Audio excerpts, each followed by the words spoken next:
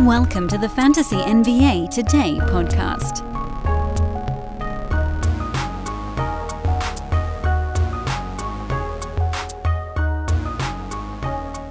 There we go. Second half of our back-to-back episodes on this lovely Wednesday morning. Good day to you all. This is Fantasy NBA Today, a Sports Ethos presentation, and I am your host, Dan Besbris. Please make sure to like, subscribe, rate, review, all that good stuff, everything as you get going. I got to remember to say that earlier in the episode. A couple of shows lately, I've been squeezing that in at the very end when nobody's listening anyway. But please do it at the beginning. Makes a big difference. Really, every little thing you do makes a big difference. Some point, way down the line, when we're a massive powerhouse of epic proportions, I won't have to ask you guys to do this with such earnestness in my voice, but today I do. So please like, rate, subscribe, and please do find me over on social at Dan Besbris so we can continue our discussion of all things fantasy basketball. Today is Wednesday. The NBA Cup is done, so we now actually know who's in and who's out. I had a thought before we get into the breaking down all the fantasy stuff. As the games were ending last night, and you know me, I'm a what I call a pragmatic Laker fan, meaning I don't typically get a lot of their players on my fantasy teams, or at least I hadn't for a while. They got a few better ones this year. But in terms of the actual play, the interesting little footnote on all of this is that, you know, a team like the Lakers, I think they already had 4 games scheduled this year with the Phoenix Suns. Well, now they got 5. Because the Lakers will have the Suns on Tuesday in the in-season tournament quarterfinals. That'll be in Los Angeles, so it's a bonus home game. And so there's this weird trade-off. And I got in a discussion with folks on Twitter because it is a little bit confusing in terms of kind of like how does the schedule make sense? So none of the games for next week were scheduled when the season started. Every team in the league is going to play 2 times next week. The teams that made the in-season tournament quarterfinals will have a game on Tuesday or Wednesday. It's 8 teams. So there will be 4 games, 2 on Tuesday, 2 on Wednesday. Everybody that didn't make the quarterfinals plays on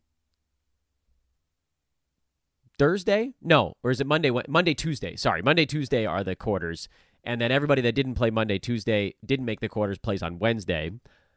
The teams that won their quarterfinal battle go to Vegas and have a game on Thursday. So there's 2 games again on Thursday. Everybody that didn't play on Thursday plays on Friday. And then the finals are over the weekend, and everybody else gets the day off. That game doesn't count towards fantasy. It doesn't count towards the real record of teams either. Okay, that part's not that hard to follow. What is a little bit hard to follow is how the schedule gets created. So the NBA created a schedule where the teams had 80 games on the books, meaning they played all the teams in their own division 4 times. They play teams in the opposite conference twice. So that's 30 opposite conference games and I think 16, if I'm getting that right, divisional games. You're at 46, meaning there's 30. In this case, normally there'd be 36 other games to schedule among the remaining 10 teams. In this particular case, there is only 34. So there's going to be this blend of 3 or 4 games against the other teams in your own conference. That's how it generally is. And typically there's more 4-game battles than 3-game battles because of just, you know, you got 29 opponents to play against. 15 of them you're only going to go twice, and so blah, blah, blah. You guys can do the math on that. That part I know I have right. The problem now is that if you end up playing a team in your own conference, there's a chance you're going to end up playing them 5 times instead of 4. And on top of that, the team you play, so this is for the teams that qualified, those are going to be teams that play against other, presumably, good teams an extra 1 or even 2 times. Like, say, for instance, so the West in-season tournament is the Lakers, the Suns play each other on Tuesday. The other battle there is the Pelicans and the Kings, I believe. So, let's say the Kings and the Lakers get through it. Those teams already had 4 games on the schedule, too. Because schedule makers were not going to just randomly leave out a game against a divisional opponent. The Pacific Division teams are going to play themselves 4 times. I'm pretty sure, I didn't check this for every single team in every division, but like if you go to the Lakers, Suns, like what games are they going to see each other this year? They've already played a couple of times. Trying to figure out where forget the preseason game. Lakers beat the Suns on October 26th and then beat them in Phoenix in an in-season tournament game on November 10th. So they've already played twice. They're going to play on Tuesday, so that's the next one. Where does this go after that? Let's see. They play on Tuesday, and then they play on January 11th and February 25th. So someone was asking me on Twitter, they were like, well, the league is already scheduled out. They know that like there's time to build in these games. Yeah, that's not what I'm talking about. My thought is, okay, these teams are trying to win these games. They want to go to the quarterfinals. They want to try to win $500,000 for their teammates. The Lakers could end up playing 2 of the better teams in the NBA 5 times this year. And I don't know who that ends up, like I didn't deep dive the Lakers schedule. It's just the one I picked out because I knew they had already played the Suns a couple of times. But do the Lakers play the Spurs only 3 times so far this season? I don't know. I didn't look it up, but the Spurs are bad. And there are a couple other teams in the Western Conference that are also kind of bad. And I get it. The West is a pretty loaded conference overall. But the point I'm trying to make on this is you may be getting rewarded by having 1 extra home game in the quarterfinals before a neutral site semifinal game. But you might also be getting punished by having to play 2 of the best teams in your own conference 5 times. By the way, that's bad. And miss out on playing, I don't know, the Blazers or the Grizzlies or the Jazz or the Spurs. You only play those teams 3 times? That's tough. That could be the difference between making a playoff spot versus play-in, or a play-in versus missing the playoffs altogether. Think about if you were a team that was the 10 seed and you're in a dead heat, like with the 11 seed and the 9 seed, and you guys are all fighting for the play-in spot on the last 2 games of the year, and you look back and you're like, damn it, in late November, my team made the NBA Cup, and we had 10 games against 2 of the top 5 teams in the Western Conference, and the teams we're fighting for only had 6. And I get it. This happens. The NFL deals with that kind of crap every year, but typically the NBA doesn't. So this does create a weird little advantage for a team having a good record on the NBA Cup days, but actually missing the quarter and semifinals, because then those teams, the remaining 22 teams that don't play Monday or Tuesday, are going to all play each other. And yeah, there are some decent teams mixed in there, like the Mavericks didn't make it, the Nuggets didn't make it. You might draw the short straw and have to play the Mavericks or the Nuggets in your makeup game on Wednesday or Friday, but you might also draw the good straw, the long straw. You might end up with an extra game against the Pistons next week. You might end up playing the Pistons 5 times this year. What if you're the Hawks fighting for the 10 seed right now and you end up with 5 games against the Pistons? You don't think that helps? So I think that's something that the NBA might want to look into a little bit. You guys are saying the music is still going? I actually can't hear it. I'll turn that off. Sorry, guys. I thought I had turned that off completely, but apparently I messed it up. You guys are all yelling at me now. My bad, everybody. My bad. It was off. I turned my music off in my headset. The problem with StreamYard is that I bring the music down on my soundboard, but it still pipes through. Godforsaken thing. That's going to be annoying for folks watching after the fact. Sorry about that, everybody. I thought the song had ended. That's when I tried to start talking. Son of a gun. Ah, well. Anyway, I think that's something the NBA might want to look into. Just like you're rewarding, there's a financial reward for the teams that make it, that actually win it. But like, what if you just make the quarterfinals and have to play an extra game against a really good team? Something to think about. You guys are saying it's still playing. That's impossible. I've stopped it. I've hit the pause button. I don't know what's going on here. StreamYard is out of control today. All right, let's just mute it. That way, even if it says it's off, there's no way it's going now, right? Unbelievable. Fighting with technology today. All right, anyway, so that's my thought. I didn't talk about any fantasy stuff, so you guys yelling at me over the music, you guys are, you only missed me screaming about NBA Cup having some things that are maybe good or bad with it. Unfortunately, I can't fix that after the fact either. Womp womp.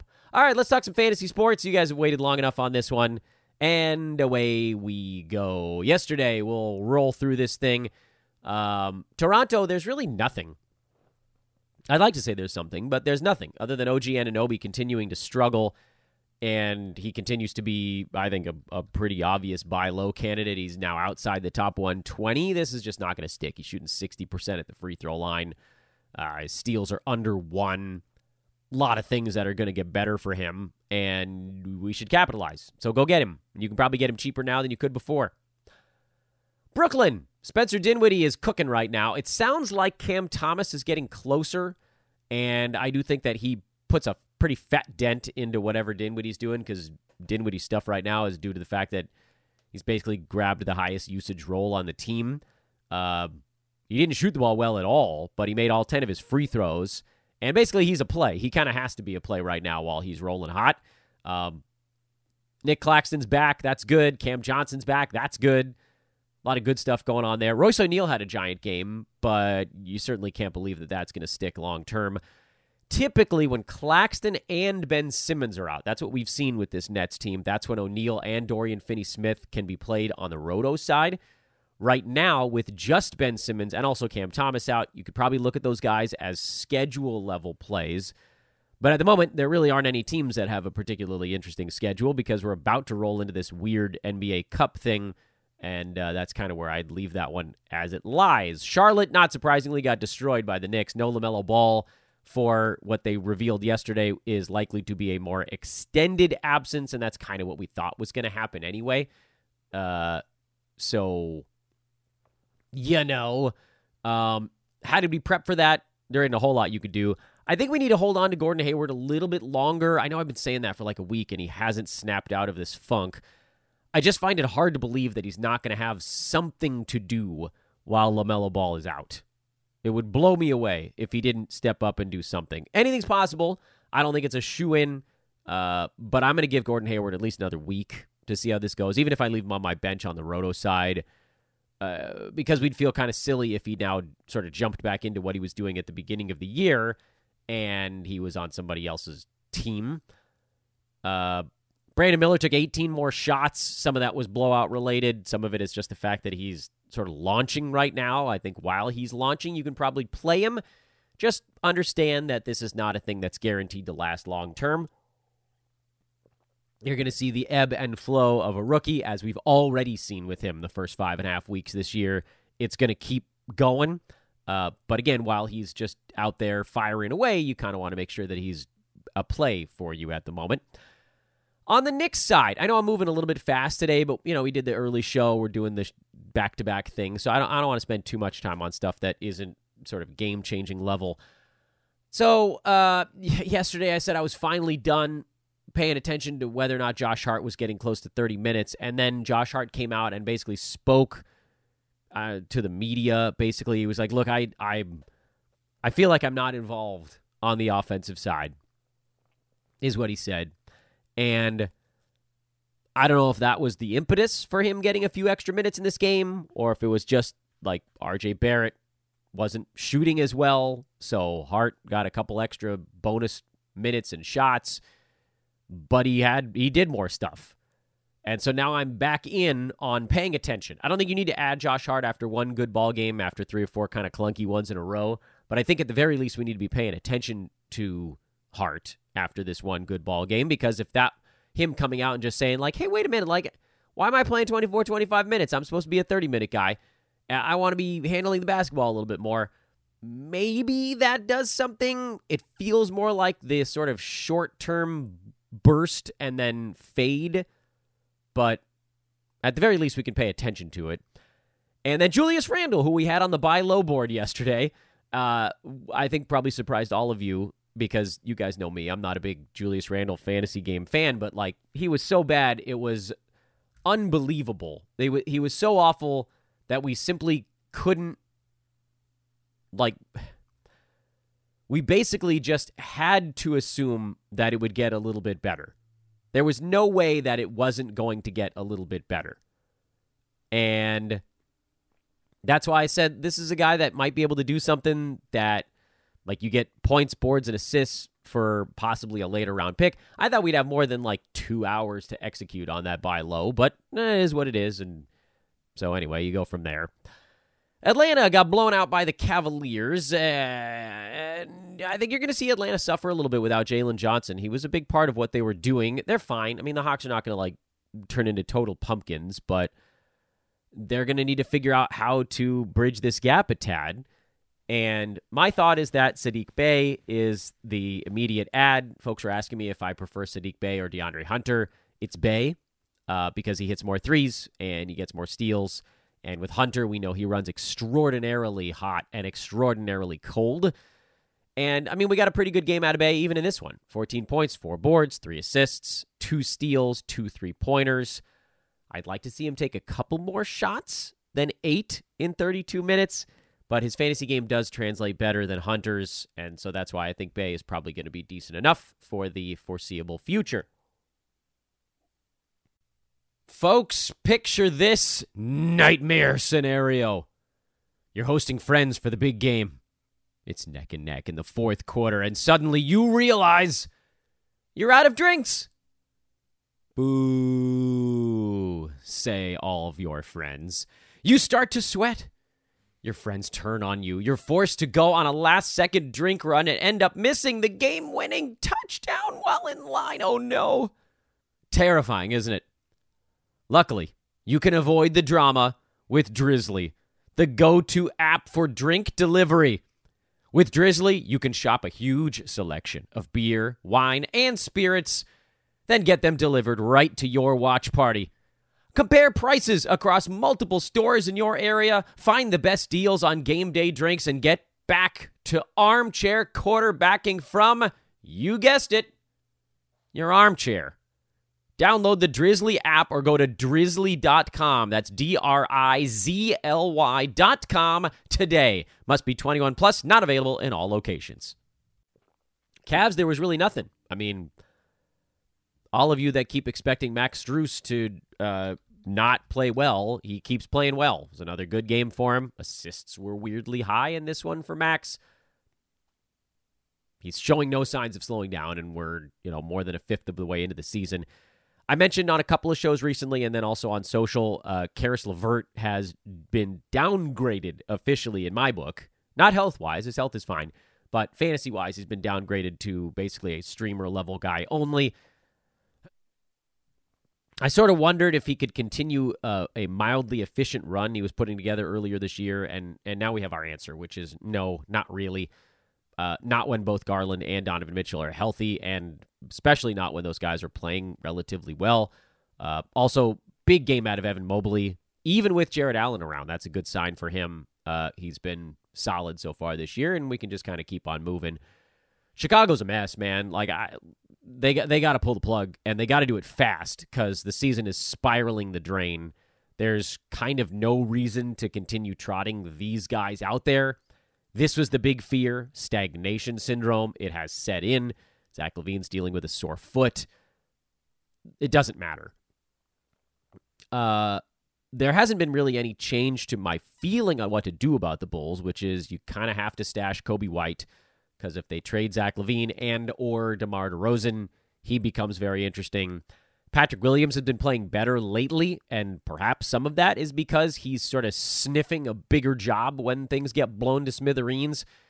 Patrick Williams has the better fantasy game, believe it or not, between he and Kobe White. White has the safer interim fantasy game because he can go out there and he can sort of make a couple of buckets. But if Patrick Williams suddenly gets a chance to go take 11, 12, 13 shots a ball game, meaning like these other guys get jettisoned out of town, then you're talking about points, boards, steals, blocks, threes, field goal percent, free throw percent. Like, it's an across-the-board kind of dude. He's a harder player to stash because we could have a game where he basically just does nothing. But at the same time, you could make an argument to stash both of these guys if you think the Bulls' blow-up is not in the too distant future. I have no idea how they continue to put this off. And the beauty of Patrick Williams is that he is not heavily rostered. Only 31%. You can get him in almost like a lot of Yahoo leagues. I wouldn't play him. I know he's had like 2-ish decent ball games here. Maybe you could argue like 3 out of 4. He's not been great over this stretch by any means, but again, he's like all these Bulls guys just ready to step up and do some more stuff. We already talked about Caruso earlier. And frankly, I'd love for the big guys on this team to get traded because they'll be reinvigorated going somewhere else. That'll be good for them. Even if their role isn't quite as large, at least they'd have more fun doing it, and that's generally good. Al Horford, ladies and gentlemen. Al freaking Horford, ladies and gentlemen. What's not to love? My goodness. I do. All right, so look, he's obviously not a play all season long. But while Kristaps Porzingis is out, he's a monster right now. Big Al. Fire him up, man. I'd like to talk about him for the next 15 minutes, but I think all you need to say is that he is a beautiful Porzingis fill-in, and he had effectively one of the best roto games we've seen almost from anybody all year last night, with 6 out of 8 shooting from the field, including 4 3-pointers, 16 points, 9 boards, 6 assists, 2 steals, 3 blocks. That's a colossal basketball game. I can dig it. Let's keep moving.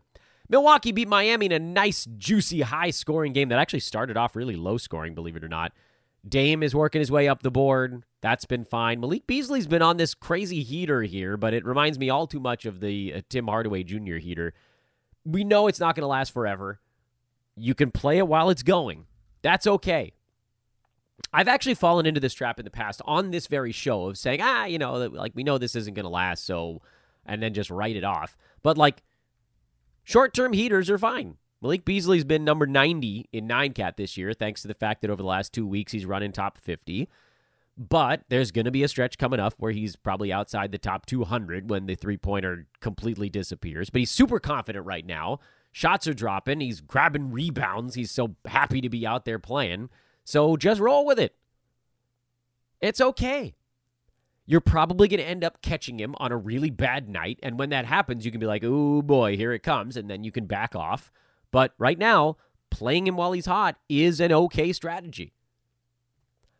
Some of you guys asked me about a sell high on Brook Lopez. Obviously, if you can do it, you do it. But I don't think you're going to get anyone inside the top 50 back for him. And I actually think he is going to be inside the top 50 this year. So what's the point? Miami was without Jimmy Butler again, and when he sits, and Tyler Hero also, basically every other guard and wing descends upon fantasy value like vultures. Kyle Lowry, big games right now, play him. Jaime Jaquez, big games, play him. Josh Richardson, having big games, you can play him. Duncan Robinson missed some free throws. That kind of screwed up why he's listed lower on the board yesterday, but typically having big games with no Tyler Hero, play him too. It's crazy, by the way, that 2 guys being out for Miami basically means that 4 dudes get above the cut line, but that's kind of been the way it's going for this team because they're doing it in different ways. Lowry does it with threes and assists and some steals. I know he hit some shots yesterday. Jaquez has been more the across-the-board guy with some boards and defensive stats. Richardson is more the threes and some points and a few assists kind of guy.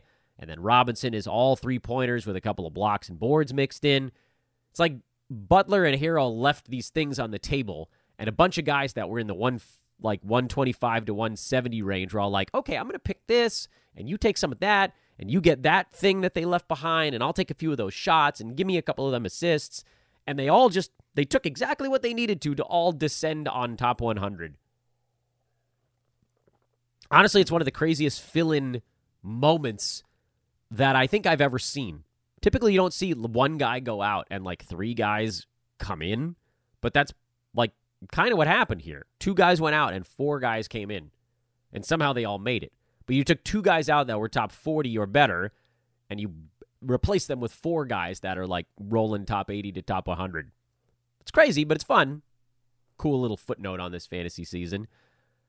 I have no notes on the Oklahoma City Thunder, although we did get word earlier this morning that the Newport Beach Police Department has indeed opened an investigation into Josh Giddey. Wait and see. You really can't do anything else on that one. Jalen Williams, keep buying low, man. Like, this isn't going to last forever. The unbelievable price on him right now. Hey, Rudy Gobert had a good ball game. He'd been kind of falling off a cliff the last few weeks. This pushed him back up into that kind of 80 range, and I'm actually okay with that. If you wanted to trade for Gobert, you probably couldn't get him anyway. More important notes on this ball game: Anthony Edwards left early. He's a tough nut. Hip injuries are kind of funny, but he's also super young, so we'll see. I don't know that he actually misses any time, but if he does, it'd be good to get that one game kind of filed in the Rolodex. Who would take his starting spot? Slow-mo? Shake Milton? Hard to know. The guy that ended up having a better ball game yesterday was Naz Reid, who got off to a very fast start this year and then cooled. If he happens to get on any kind of little run here, you're going to want to be a part of that. But mostly the note on this team is, does Anthony Edwards miss any time? Because if he does, someone's going to step into a big, fat, juicy clump of value, and we probably want to be there to grab him. Houston, Dallas, not a whole lot of fantasy stuff on this one. Houston is relatively predictable fantasy-wise. Van Vliet is slowly working his way up the board. Alperen Şengün is putting up these colossal popcorn number games, and he's taken a huge step forward. Honestly, defensively, I've been very impressed with Şengün more than anything. Jabari Smith has been rolling warm lately. That's good news. And then Jalen Green continues to be a god-awful 9-cap player and points league guy only. There's really sort of Houston, for the big numbers they're putting up, which is fun, like day-to-day fantasy, there really isn't anything to talk about with that team because there aren't any ads or drops. Bump, bump. Derek Lively's back for the Mavs. Get him on your roster, especially with him playing 28 minutes. That's a great sign. If he's in the 25-plus zone, that probably gets him inside the top 100. Make sure he wasn't dropped while he was hurt. Add him up. Throw him in. Get him going. Have some fun. That's it, by the way, on the Mavs side. Nothing else. And then the Warriors blew a 20-some-odd point lead in this game to the Kings. And if you're watching along with us, you can see all the red on the Warriors side. Multiple mid-game injuries. Chris Paul left very early in the game with leg soreness. That's some old man crap right there. And, part of what you deal with when you draft an old man team. Hopefully he'll be back in the not-too-distant future. I'm guessing he misses a game or two because he's old. And then Gary Payton hurt his calf. That's usually a couple of weeks. We'll see what the deal is there. That's actually a big loss for the Warriors because he's one of their better defenders, maybe their best defender, certainly outside of Draymond Green. And you get one guy back and lose two others. It's kind of a tough way to operate. Good news, at least on the Warriors side, is indeed they do have Draymond back, so you can fire him up. Andrew Wiggins had easily his best game of the season last night. He was confident. He was attacking. He wasn't settling for whack jumpers. He was sort of going at smaller dudes. Maybe that wakes him up. He had one good ball game like a week and a half ago, and then he went right back to sleep. Hard to know, but I will say this. Take one poke around your league to see if somebody got sick and tired of Wiggins' BS and dropped him. He is available in one league that I'm in, which, again, it seems insane, but his rostership dropped under 70% before this big game yesterday. So there's sort of no guarantee that he's rostered. He might have been dropped. Seems nuts, but it did happen in some spots. Klay Thompson, kind of the same story. I don't think he was dropped at as many spots as Wiggins just because he's Klay and he was still hitting three-pointers. He's still almost 90% rostered, but you can take one peek there as well. Again, less likely on that one. But again, if Wiggins is out there, you got to pick him up on the chance that this is the ball game that woke him up. Because if it did, very rarely do you have like a top 90 guy that's just sitting on the waiver wire. And we know that Wiggins can be that over a full season because he's done it, 12 times or whatever. Not surprisingly, Dario Saric basically disappeared with Draymond back. Kevon Looney actually played a bunch of minutes in this one, but that's sort of a big fat who cares. And then as far as the Kings go, Malik Monk was the hero. And every once in a while, he gets to be the hero. And the rest of the time, they limit him to like 19, 20 minutes. I don't get it. So I know you guys hear me talk about how I don't think Malik Monk is a full season 9-cat guy. But so far this year, he hasn't been. That's not me saying he shouldn't be. I think you guys sometimes conflate is and should. I would love for Malik Monk to get more than 24 minutes a game consistently. He just hasn't when De'Aaron Fox has been healthy so far. I don't know what to tell you. Like, that's just the way it's been. Here, he was their savior, and so he played more, and he won the game. He hit their last 2 shots to win it, basically, including a game-winning, wacky, fading bank shot from near the free throw line. But even with that, 21 points and really not much else. And that's kind of been the problem with Monk. He's had games where he's assisted pretty well. He's had a couple of games where he scored a little better. There just hasn't been a game or a week or 2 weeks or whatever where he's kind of put it all together. And unfortunately, that's probably going to be the case going forward because there just sort of isn't room for him to play 28, 29 minutes a night. Not unless somebody gets dinged up. De'Aaron Fox played 40 minutes, had a brutal free throw shooting game. And again, this is some of the drop-off we expected to see with him. There's going to be little games like this where you don't even really notice it because the scoring is great or something is great, and you're like, oh, everything seems fine. But then over time, those things take their toll. They slowly move him down the board back to where we knew he would be after the extraordinarily hot start. He's still going to be a fun player to own. That's another thing that's tough for fantasy analysts that have to talk all the time. When we talk about a guy dropping off, that doesn't mean we think they're going to be bad. It just means that we didn't believe the small sample we saw. You guys are smart, though. I'm going to give you guys a lot of credit. You guys know what I'm talking about. Kevin Huerter got back on the good side. He runs hot and cold. He's one of the streakier players in the NBA. Technically, to this point, he's been a start, so keep starting him. He's number 80 in 9-cat. Some of that is because he's under 1 turnover a night. If you're punting turnovers, he drops outside of the top 100, but I'm not. And he's sort of a quietly medium productive, plodding along type dude who doesn't hurt you in that category. And that's okay. I like it. I know, everybody seems to want to punt turnovers, but then if everybody's doing it, then is there any real advantage to doing it anymore? And plus, I play a lot of roto. I think there's an advantage to trying to be decent in that category.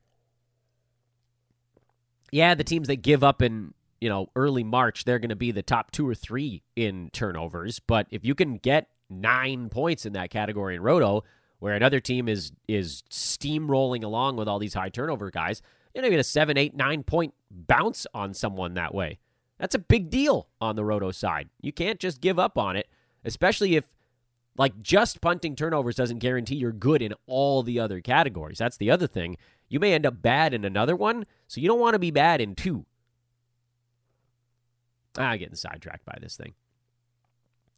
Let's keep rumbling along. Again, please do take a moment to rate, and subscribe as I navigate to the medium-sized Wednesday. Can I talk about how much I love the fact that this week is just all medium-sized cards? That brings me incredible joy. A nice, solid, medium-level effort from day one on. God, it's a beautiful thing. I don't have to do a 14-game recap one day and then just nobody's paying attention the next night. This is way better. By the way, if I keep moving quickly, we'll probably have some time for a few questions. So, just saying. All right, what are we looking for tonight? There's a few things on the docket. We can't ignore everything in this one. What do we got coming up this evening? Some enchanted evening. Cam Reddish sounds like he's back for the Lakers. That'll be useful. They'll probably put him on Cade Cunningham. Speaking of needing their sort of wing defender / corner 3-point shooter, all that a little more. You might even see some Taurean Prince on him as well. Because I don't think the Lakers are going to trust that anybody else in the Pistons is going to hurt him all that much. Because really, who is? But they can't take this game lightly. Pistons have lost a lot of games in a row. They're going to be pissed. They're the Pist-ons. Reminds me of a Married with Children reference. On the Pistons side, it's all about breaking the streak. Jaden Ivey is also worth paying attention to. He's played well lately, but he's also shot over his head, so you got to think that's going to come down. Wizards going against one of the best defenses in the NBA. Can they keep it close? So, I'm like falling into my microphone in disgust at how few Wizards games are actually competitive in the late fourth quarter. But that's all we want out of them. Magic, do we bother with the center thing? Like, it seemed like it was going to be Goga, and then it wasn't for 2 games in a row. Technically, he's actually been a 9-cat play for the full season to this point, and even in the last game where he only played 20 minutes, he still had 11 and 7, but he didn't block the shots that we wanted to. I think you could probably keep streaming Goga. It's very borderline, though. Also, Cole Anthony, almost forgot. He's been lava hot lately. How long can that last? We would hope forever, but I also doubt it. Suns, we're just waiting on a health report on Kevin Durant. He's questionable, as far as I know, and then that would trickle down to whether or not you play a guy like an Eric Gordon. That's kind of it. Raptors, nothing. Jazz, I think we know Lauri Markkanen's out for at least a couple more ball games. That means Simona Fontecchio has been getting the starts for them, but he's more of a placeholder. So you just get sort of more stuff for the other usage guys like Jordan Clarkson if he plays, Keontae George. And then also the Walker Kessler ramp up. People keep asking me, what do I think about Omar Yurtseven? What I think about him is that he's probably going to be the reserve in the next couple of games. So, nope. Grizzlies, how low will Jaren Jackson Jr. fall this year before the bottom finally hits? Because right now, honest to goodness, if I had more time in my day, I would spend like a solid 40 minutes just trying to trade for him in almost every league because you can buy so incredibly low right now. Someone spent a late second-round pick on this dude that's definitely getting frustrated and not feeling like waiting it out and starting to believe that this is just going to be it all year. You could probably get him for somebody that you drafted like 4 rounds deeper. Try to do it. Take some time and try to do it. That could totally change the fortunes of your fantasy team in the next, month or whatever. By the way, I'm still playing Santi Aldama. I haven't given up on him yet. Sixers, the only question there is whether or not we're streaming Nick Batum. I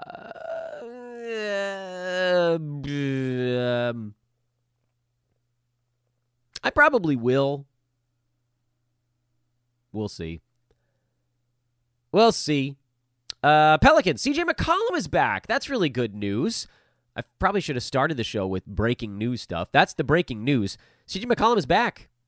Only missed about 3.5 weeks, which is about half of the time he missed.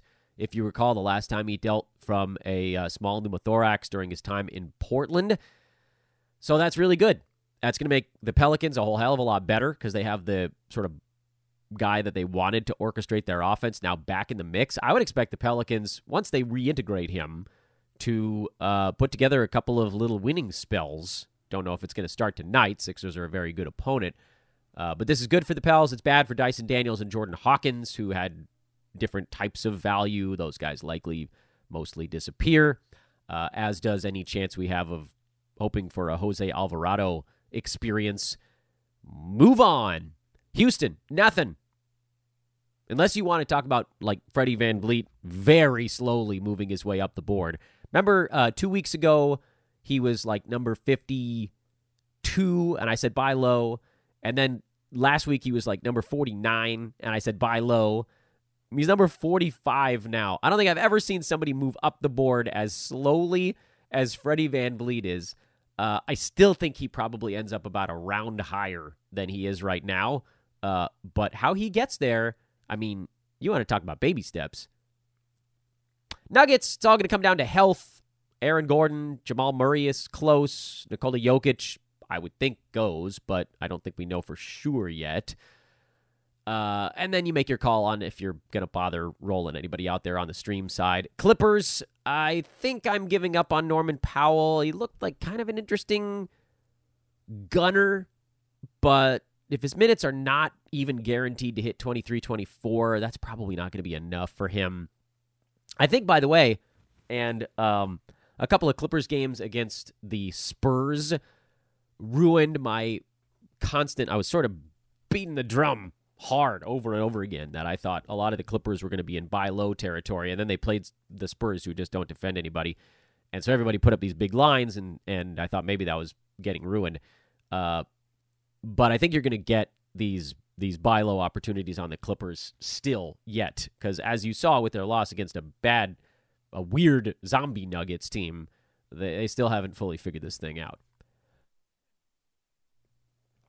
And the Kings, you want to talk about a letdown game? Let's see if Sacramento can get up for this one. I'd be pretty impressed. I don't want to say floored, because, again, anything's possible. But Sacramento put their whole ass into yesterday's comeback against Golden State. This has, like, all the makings of can we get back up again today? Luckily for the Kings, the Clippers are terrible these days. But if you're wondering why the Clippers are a 2-point road favorite, that's why. We'll see. I don't have a whole lot that I'm watching with the Kings other than whether or not Keegan Murray plays, but, I mean, that is relevant. I also, and I don't know when the right time is to talk about this, but it is worth noting that now that we know the Monday, Tuesday, Wednesday, and most of the Friday schedule for next week, you should start looking at your streaming charts and figure out if you can kind of get a jump on the games happening next week. Does that make sense? I'll try to be a little bit clearer about this. So we now know that Boston, Indiana, New Orleans, and Sacramento are playing Monday. We now know that the Knicks, the Bucks, the Suns, and the Lakers are playing on Tuesday. We didn't know that until late last night. Now we do. Wednesday and Friday are going to be big-time overload days. And there will be an extra team going on Friday that we don't know about yet. But those are going to be huge overload days with all the teams that aren't playing Monday, Tuesday, or Thursday. Those days, you won't need to do anything. So basically what you should be doing is, as this week gets closer to the end, and maybe you don't have to do it today because it's still Wednesday, and you still have today, tomorrow, and Friday to kind of get into the streaming mode. But as you get towards the end of this week, maybe call it Friday, see if you can get the jump on grabbing some players that go Monday or Tuesday of next week, or Monday, I guess, and then use a bunch more moves on Tuesday. Because you're not going to need to use any moves on Wednesday or Friday. You're going to be using all your moves on Tuesday and Thursday. And if you can use some moves that set you up for Monday this week, you can get like a 3, 4, 5 game advantage over your opponent who might not be thinking that far ahead. And they're going to get stuck with all their players going on these overload days. And you're going to max out the extraordinarily low traffic days before, by the way, you get to a weekend where nobody plays. None of the games count for fantasy, Saturday or Sunday. The IST, they call it, the in-season tournament. That's how the cool kids are saying it. That finals game doesn't count. Okay? This is like extraordinarily important stuff for streaming, because most leagues are treating next week as its own individual week. Then everybody comes back and plays on Monday of the following one. But, like, most fantasy teams are only going to have about 22 games played next week. So if you can turn your 22 into a 26, that's a huge games advantage. That's like a 20% jump over your opponent. You are very unlikely to lose with a 20% games advantage. All right, let's do a few questions before we wrap up our sort of 2 for Tuesday here.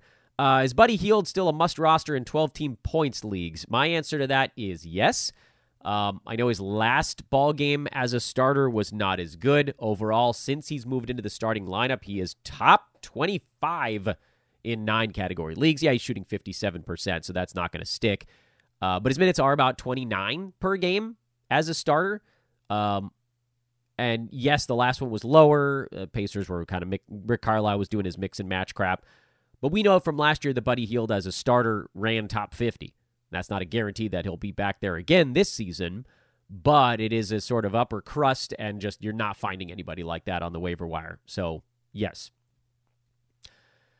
What are your thoughts on Jason Tatum this year? Seems like you don't see him as a first-rounder this year. I just traded away Scotty Barnes and Tobias Harris for Tatum and Jalen Williams. Is that a good trade? Yeah, I actually like that trade because I think Tatum ends ahead of Scotty Barnes when the season's over. Jalen Williams, Tobias Harris, they're probably going to be somewhat close to one another, so maybe, call that one a wash. I think Tatum gets back probably towards the end of the first round. It's just it's not a guarantee, His steals are, I guess, the same as last year. Blocks are down from 0.6 to 0.3, and then the free throw is normally at 85. Right now it's at 80.5. Everything else is fairly repeatable for him, although I might even argue the field goal percent could come down a tad. My issue is not necessarily that Tatum's doing anything wrong. It's just that the top of the board is now harder to be a part of. Booker is in there on his hot start. He wasn't expected to be a mid-first. Spida is in there on his hot start. These guys could taper off. Luka still shooting 77% at the free throw line, so that hasn't completely ruined him yet. Tyrese Maxey's still in the top 10. Chet Holmgren, Lauri Markkanen are into the top 12 right now. So, it's not that Tatum needs to do a bunch of things better. Free throw percent should come up, and that would move him up a few spots on the board. And then if blocks come up, that'll move him up one or two more spots. The issue for Tatum is just that all these other guys are insane. Like, dude, Steph Curry is not in the first round right now. How is that possible? He's at 30 points and over 5 3-pointers a game, and he's number 13. The top of the board is just playing frickin' pinball. So there's nothing wrong with Jason Tatum. It's just that it's harder to be a top 10 player now than it was even as recently as last year.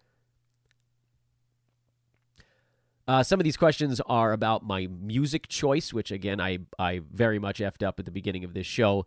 What is a fair price for OG or Jalen Williams? I did a show on this, actually. Go back and watch the Buy Low show. I'm not going to rehash this one. Sorry, Timothy.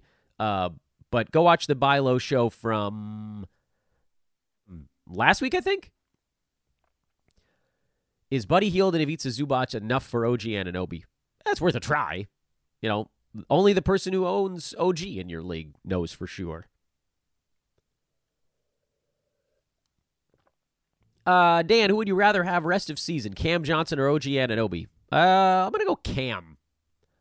Would you sit OG and Tyus Jones tonight in a Roto League? I'd be more inclined to sit Tyus Jones because they're playing a really good defensive team and that game could get ugly. But also, every time I get kind of weird with if I get cute with my benches, I screw it up. So take it with a grain of salt. Who do you think finishes higher? 9-cat. Bam Adebayo or Karl Anthony Towns? I think you're kind of splitting hairs a little bit there. Bam is 19. Cat is 28. Bam's blocks and steals are a little high right now. His scoring is way up, although it doesn't look like that's coming down anytime soon. Cat is probably about what he's going to be in the mid-20s. So I guess the question is, do you think Bam slides back into the mid-20s? I think the answer is probably.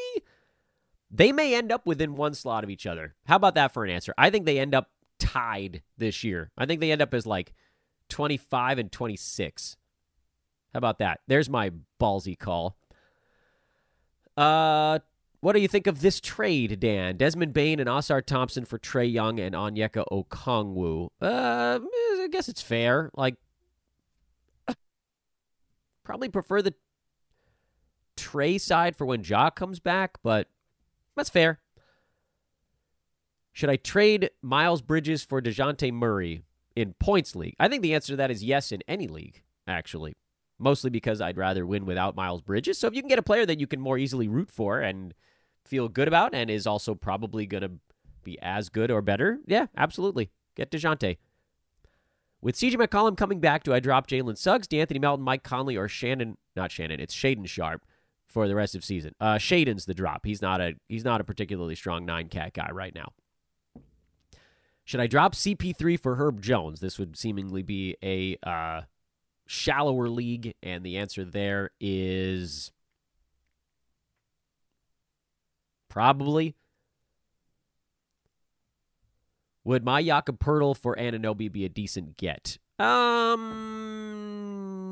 No, that's the thing. So Pirtle is also a guy who's been sort of steadily moving up the board. He's top 50 over the last 2 weeks.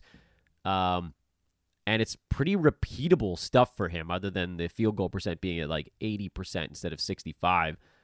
I think there's actually a reasonable chance that Pirtle and OG end up almost right next to each other.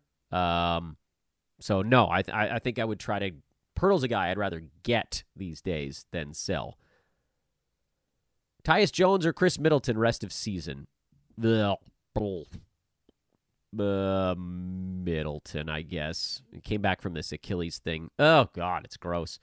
Either way, it's gross. Wizards can't play competitive games. Middleton is an injury wreck.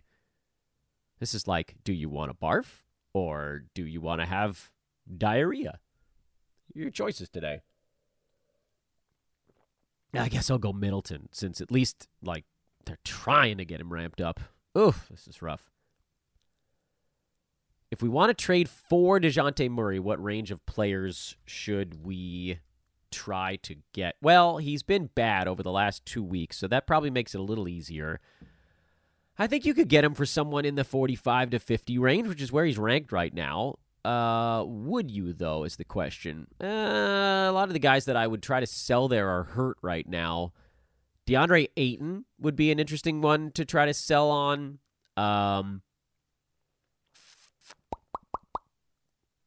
James Harden. No, I wouldn't do that. Someone just said Miles Bridges in the chat room. That's not a bad one. I feel like Ayton is the perfect one. Because the other guys around DeJounte Murray, I think, are also kind of headed up. Like, I'd rather have Freddie VanVleet. I'd rather have Jalen Brunson. They're close, I guess. Maybe Alperen Şengün? Most people that have him probably don't want to give him up because you got these giant points, boards, and assists coming in there. I don't know. There aren't that many choices, unfortunately. I think Ayton's probably the best pairing. Almost time to wrap it up, guys. We're not going to get through all of these. Can I do a show on buy low for OG? I did. I did it last week. Harden and Onyeka Okongwu for JJJ. You shouldn't even need both of them. Like, but Harden would be more than enough, and I don't think I would sell on him right now either. Harden's a buy low. You're giving away a buy low for a buy low. Jeremy Grant for JJJ. Oh, that's interesting. Yeah, I think I kind of like that one. Jalen Duren or Alperen Şengün head-to-head. Well, this really depends on what stat you're looking for. It's probably Şengün, but if you're hunting field goal percent, boards, and and blocks, Duren will have a little bit of an advantage there, but Şengün's going to annihilate him in points and assists. And so, again, it really depends on what stats you're hunting. They're within about a round of each other right now. Şengün's in front, so it's probably Alperen. But again, there's a little bit of a stat hunting element, especially now that we get kind of towards the middle of the year. All right, I'm doing 3 more, and I'll do them in chronological order so you guys don't think I'm trying to screw anybody. Mark Williams and Ja for Kyrie Irving. Yes, give me Kyrie. Is Fontecchio worth a stream, or should I go Killian Hayes? Yikes! Yeah, go Fontecchio there. Killian Hayes basically isn't playing right now. Do you think it's stupid to bench JJJ and Roto until he plays better, or keep rolling him out there? He's killing my field goal percent. I think I'm going to keep rolling him out there. I know it's been bad, but like there are other worse field goal percent guys on the board, and chances of JJJ doing something mega. Oh, look, there's only a couple questions left, so let's just keep going. Thoughts on Trey Murphy? Well, McCollum's back now, so this will be interesting. I do want to see if there's enough there for him with the Pels like effectively healthy right now. It's kind of amazing. So I'd stash him and see how it goes, but I don't think there's a guarantee. Mediterranean food or Korean barbecue? Ooh. I'll go Mediterranean food. I'm a sucker for a good shawarma. What can I say? Also, hummus is delicious. Korean barbecue's good though. That's a tough one. Please rate Kawhi, Trae Young, DeJounte Murray rest of season. 9 cat. It's that's the order you've got it. Kawhi over Trae over DeJounte. Now, again, if you are assist hunting, you go Trae. The one that feels pretty obvious is that DeJounte's behind the other guys. All right, we're done. Oh, Keontae or Suggs? It's Jalen Suggs. All right, everybody, thanks for watching both shows today. I need to rest my voice. I'm going to go do something else. I'm going to eat a golden Oreo because they're frickin' delicious. Like, rate, subscribe, and start planning your streaming board for next week. That's my best advice at the end of this one. I'm also, I think, or at least lately I've been trying to do a better job of answering questions that pop up in the YouTube deal after the show. So if you have comments that you want to throw in that didn't make the live chat, feel free to pop them in there. I get email alerts, and then at some point I try to get around to those as well. But again, please do. If there's anybody new watching, please subscribe. That's the big ding for us here at Sports Ethos. And go find me over on social at Dan Besbris. I'll see you guys on Twitter. Later for now.